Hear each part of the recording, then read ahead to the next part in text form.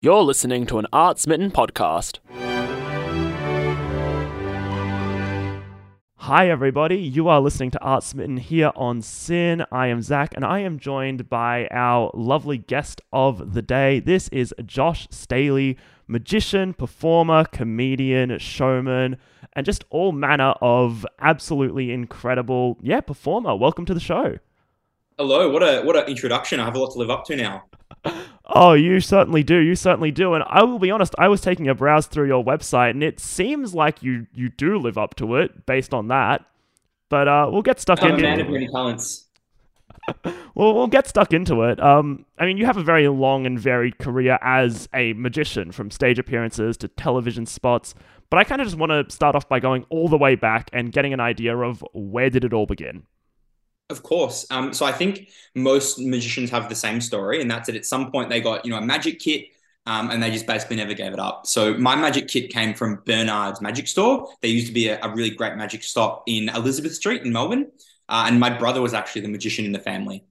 So my brother David is a few years older than me, and he used to go to Bernard's Magic Shop in the school holidays as like a treat for my parents. And he would go there and get new toys and props and stuff to do in magic tricks. And they also had a joke section, so I'd go there and get like a whoopee cushion and think that was fantastic. And eventually my brother just kind of grew out of it. He got into other things. He ended up becoming a drummer, so he's still in the arts. And I got his hand-me-downs, and then I just never got out of it. Magic took my whole world, and it's my whole life now. Amazing, amazing. And you're performing a couple of shows, actually, for the Melbourne Magic Festival. I almost said the Melbourne Magic Festival there. So you're doing Quicker Than the Eye and Up Late, Up Close, both running July 4th to July 8th. Can you tell us a bit about those shows? I can. So Quicker Than the Eye is what we would call a parlor magic show. So it's a bigger production. There's 80 people who come into a theater and they watch a magic show. It's very interactive. It's full of comedy and fun. And it's like sort of, I guess you might say, a standard style of magic show, although the show itself is anything but standard. Then half an hour after that show finishes, some lucky audience members can then join me at the card table for a close-up magic show in Up Late, Up Close, hence the name. So the difference is that this show is for 12 people a night, and it's performed around a card table, super close up, so everyone gets to be involved, and everyone has a really intimate experience. So they're kind of two sides of the same magic coin, and I'm really excited this year to be able to give everyone a different experience as well, because it's really rare to be able to do a magic show like Up Late, Up Close, where people are literally millimeters away from me, and they can, reach out and grab the props and get completely involved, but also be able to do a bigger magic show in the same night. So it's going to be a pretty chaotic time, but I'm really looking forward to it. Great. Do you have a preference for like the parlor shows versus the close-up magic, or is it kind of all one and the same? I really don't. I think part of what keeps my interest in magic going is that I can constantly move my interests around. So earlier in the year, I was doing a lot of big shows across Australia for festivals and private events. And now in the middle of the year, I get to do close-up show at the Melbourne Magic Festival. And then towards the end of the year, who knows what might happen. So I think by getting to do all sorts of things and really push my interests, it keeps me interested in what's going on. And you never kind of get bored of doing the same thing. And it also keeps my skills sharp, because I can't really rest on my laurels just doing one thing. I have to constantly be rehearsing every type of magic and constantly creating new magic for different venues and performance styles as well, which is really exciting. What's rehearsing a magic show actually like? Do you do like drills of practicing tricks over and over, or is there a set routine? It's a bit of a multi-stage process, really, because the first step is you have to figure out the magic. You have to come up with an idea. An idea can strike you from anywhere. I might be watching a movie and go, "Oh my God, that's such a great idea," and go from there. Or you might read a book, or talk to someone, or just hear a funny story. And then once you kind of get your idea generating and start developing that, you have to go through old magic books and look for techniques to kind of pair with the idea to come up with a routine. And then there's that one-on-one kind of self-rehearsal where you sit in front of a mirror or sit in front of a camera and video yourself, or just look what you're doing and rehearse it yourself, sort of go through the lines and the script. And then the really scary part is actually performing it for someone. And I'm lucky to have a great sort of inner circle consisting of my family and my partner, who have seen, more magic tricks than most people alive. And I can do sort of a first run of different ideas for them and get their feedback and get their ideas and stuff like that. And then there's the really scary part, which is actually putting it on stage and doing it for people.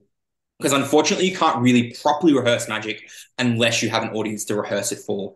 But we're lucky in Melbourne that the Australian Institute of Magic run monthly events where outsiders, normal people, not family or friends, like genuine spectators, can come to a venue and see us rehearse new pieces of magic, and then they actually give us feedback as well. So it's really it's a rare thing that you don't really see much place else. That is poor English. Anywhere else in the world where we can rehearse confidently and comfortably in front of real audience members to perfect our material in the lead up for a show like the Melbourne Magic Festival. That's really interesting. Are there any tricks that you've kind of created that you're particularly proud of? Yeah, so basically everything in all my shows at the Melbourne Magic Festival are my original spins on things. Because the truth is that I'm not sure anything is like truly unique in magic because it's been around for thousands of years. They think it could be the oldest art form in existence. Um, so it's really hard to come up with something totally new and unseen in every possible way. But what we like to do is take a really old trick and add a new story to it, or take an interesting story and add a new trick to it, or maybe you add a little variation. So instead of ending like this, you end like this, or whatever it is. And I have been putting a lot of effort into, come up with new stuff for this run of shows. I actually have done Quicker Than the Eye before. I did it for a bunch of different festivals last year, and I'm really excited to kind of bring like 2.0 to the Melbourne Magic Festival. So there's some of the best stuff from last year, and then also some new stuff as well. Because I always try and continue to develop my routines because I never feel like anything's really ever finished. So I'm excited to bring some of the old stuff that's been improved and some totally new stuff as well to the festival. Great. And I guess kind of on the opposite end of the same coin, are there any tricks that you've never quite gotten the hang of that you'd love to perform one day? I think every magician has this issue where there's stuff that we fall in love with, and it's usually because it fools us and we don't know how it's done, or it has like a really cool method or a really interesting prop, and we just love playing with it. But unfortunately, not every trick suits every magician because, as a person, I'm quite over the top and funny, and I like to be loud and crazy. So some tricks I've seen other magicians do, like David Copperfield, who performs some really beautiful, emotional, silent pieces, they just don't really suit me as a person. So although I'd love to be able to perform them, they would just not really come across correctly when I do them because it wouldn't be authentically me performing them. So I think a lot of magicians have stuff that they love to do in private just because we find it fun, but we don't really do it on stage because it just doesn't work for us. It just doesn't quite suit that persona that you've Exactly. kind I of think it's the created. same as like a Yeah. band. As a Yep. musician, you might enjoy playing rock because it's fun to string those notes on your guitar, but you're in a jazz band and it would just come across really weird to whack some Metallica in amongst your set. I don't know. Jazz is all about improvisation. But no, I get what you mean. I get what you mean. You've got a specific vibe that you're going for, and it's just audiences have an expectation. And I guess jumping back to the Melbourne Magic Festival, another thing that you're running is Conjuring College, which is for people who want to actually kind of learn magic, and that's running from July 4th to July 8th. Could you tell us a bit about that? Of course, yeah. So it's going to be a very busy day. I actually have 4 shows every day, which will be craziness. But the organizers of the Magic Festival asked me if I'd be able to put on a workshop. And I was super excited for the opportunity because it's a really rare thing. I don't really teach magic very often. But I'm really excited to be able to welcome in young magicians, whether they're beginners or people who maybe have a little bit more experience, but just want to keep pushing their skills forward. So we're going to all sit down together and learn some magic secrets.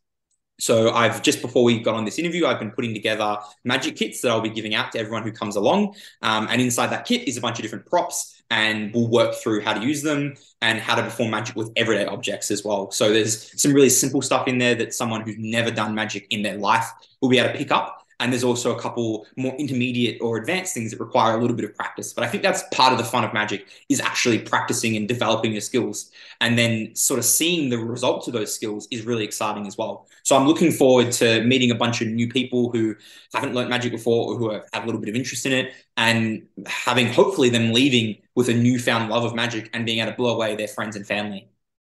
Yeah, could you tell me a bit about some of the props that you've included? Like, do you have a specific favorite prop or just anything like that? So I've tried to focus on sort of objects that look standard, or they may not be standard, but things that appear like pieces of paper and coins and books and pens and decks of cards, things that are pretty innocent, because I think one of the big issues beginner magicians have is when you open a magic kit and you have, bright yellow cups and really weird looking rope and all these kind of magic props. It was really hard when I was starting out to then do magic for my family or friends and convince them that it wasn't just a prop that I got out of a kit, because at the end of the day, that's exactly what it is and that's what it looks like. So in the kits I've put together, I have selected material that appears like they're just using everyday objects, whether they are pens and paper or coins or decks of cards. But the props maybe aren't all that they seem. And that's part of the exciting thing of getting to learn magic and finding out how you can take everyday objects and alter them or manipulate them into ways to achieve these impossible effects. So, of course, I have a soft spot for a deck of cards, and I'm looking forward to being able to share some of my card tricks and sleight of hand moves with the people in attendance. But there's certainly a wide array of things in there, and a few things that might surprise people and go, there's no way this can do magic. And then, of course, it does. That's cool. That's so cool. What do you think young people get out of learning magic? I think there's a lot that can be learned on the surface level, like obviously being able to, do magic and entertain people. But then I think below the surface is where a lot of the skills really shine, especially for young people. Because, being able to present a magic trick requires more than just knowing how the trick works, right? You have to be able to tell a story, engage people, talk to people. So I have done a lot of magic classes to teach things other than actual magic. For instance, being able to, have eye contact, being able to project your voice, being able to tell an engaging story. And then there's things like learning how to rehearse, learning how to practice. And all these skills are totally transferable into other things. And that's why you see a lot of magicians who are really good at other stuff. And you also meet a lot of other artists who have an interest in magic because they've used that to help them further other things. Like Steve Martin was really famous for being a massive fan of magic, but he didn't really perform very much magic. He just loved it because it taught him skills that he could transfer into being an actor and being a comedian. So I think there's a lot of skills that you can learn from magic that you don't really have to be a performing magician to use. So just that performance and that sort of, not extroversion, but willingness to put yourself out there. Exactly. And there's a lot of magicians you meet who, when you meet them just in the dressing room, they're really quiet, shy people. But then they go on stage and they just turn on this whole new character. And you would think they were the most exciting, extroverted person you've ever met. And they've developed those skills through performance. And then they go back off stage and they, go back to being really shy and quiet. And it's quite amazing. But I think you see that in a lot of different art forms where you learn how to sort of be a different character who's still you. And a lot of people don't ever realize that the character they're seeing on stage isn't that real person. Of course, there's also other people who are just naturally extroverted and loud, and they're like that all the time. And that's great too. And I think that's one of the exciting things about the Melbourne Magic Festival is you get to meet all these different magicians who have all these different skills, personalities, performance types, and like there's literally something in a magician for everyone. That's great. Where do you feel like you fall on that kind of spectrum of a bit more introverted off stage, extroverted on stage, or are you just always all the time? I think no one's ever really on all the time, but I think I'm pretty close. I like being fun and funny and joking around all the time. But of course, when I go on stage, you really have to kick it up a gear because it's a show and people have come to see a performance. So it's about putting in 100% effort on stage, even if maybe I don't necessarily feel that way. So, in the past when you've been really tired or had a hard day or maybe not feeling great, when you step on stage, all of a sudden the 100% crazy Josh Staley comes out. And then when I walk off stage, I can go back to being tired or sick or whatever it is. Do you have like a stage voice? My stage voice is just what you're hearing right now, but just a little bit louder, a little bit more projected.